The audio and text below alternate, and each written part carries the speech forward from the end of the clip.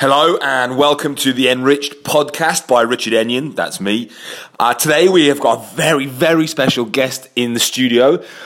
It is Tea Master Mr. Wansana, and it actually appears that he's actually meditating right now. Okay, not quite what I expected from this podcast.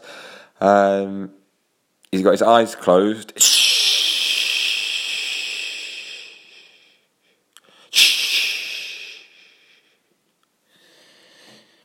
Sorry, Mr. Wansana, it's a podcast, so it's going to be really boring for everybody listening unless we speak. Is that going to be okay?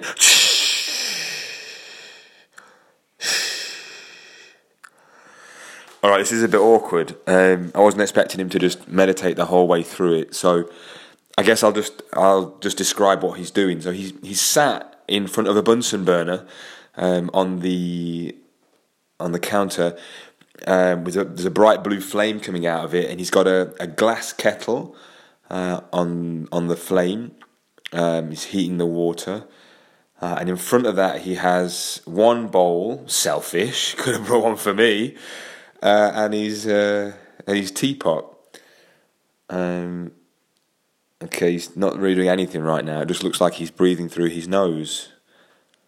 I'm not quite sure where this is going to go, but okay. So the water's starting to boil. All right, he's okay. Yeah, so he's got a green tea, and from what I can remember, green tea is a cooling tea. In Chinese medicine, tea was originally actually used as a medicine because the tea plant from Camellia sinensis, particularly. Has some very, very, very beautiful and potentially beneficial properties to it. Oh, he's pouring the water now into the tea. He's doing it very, very slowly. It's almost as if all of his concentration is actually just on the water and on the tea. Shh. Sorry. I've just got to make a feature out of this because it's a podcast, remember? I didn't just invite you here to drink tea on your own. All right.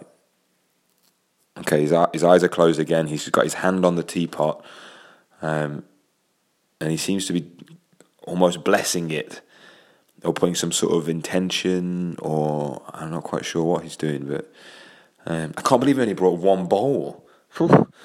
Yeah, so you got green tea, for example, which you guys may have heard of or already be drinking. Which generally speaking has quite a cooling effect on the body. So even though it's a warm, like physically warm beverage using hot water, the actual effect of the tea is more cooling in the body. Contrary to this, you've got like red tea, where red tea tends to have more of a warming nature to it. Black tea, which is different to red tea. Red tea is the tea that us English drink very often. Black tea is very, very different, and we'll perhaps be able to ask a few questions about that a bit later on.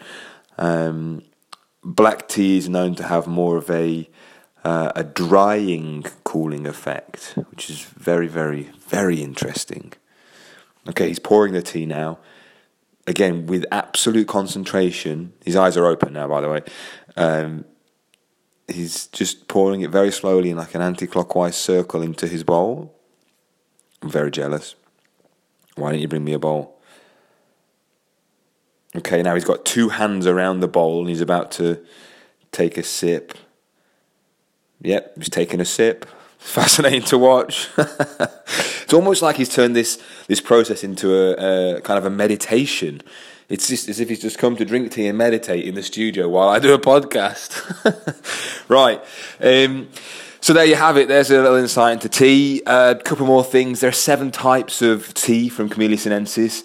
Red, green, oolong, black tea, yellow tea, white tea, and pu'er tea. And pu'er tea can be either sheng pu'er or shou pu'er. Sheng being more of like the lighter, a young sheng is more of like a lighter, comparable to green tea. When it's fermented over time, it becomes a darker tea, being fermented, right? whereas show pu'er is artificially fermented. And when I say artificially, it doesn't necessarily mean that they use anything like weird and chemical in there. More so that they use batches of tea leaves that contain a bacteria from older batches that have already been fermented.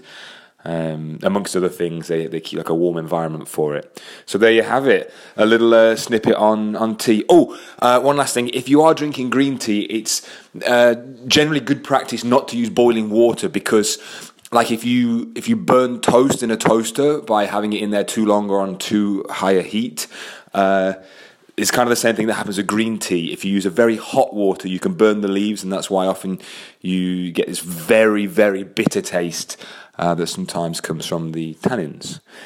Right, there you go. Well, there you go. That was a great interview. Thank you, Mr. Wansana. I hope you have a beautiful rest of the day and enjoy your tea.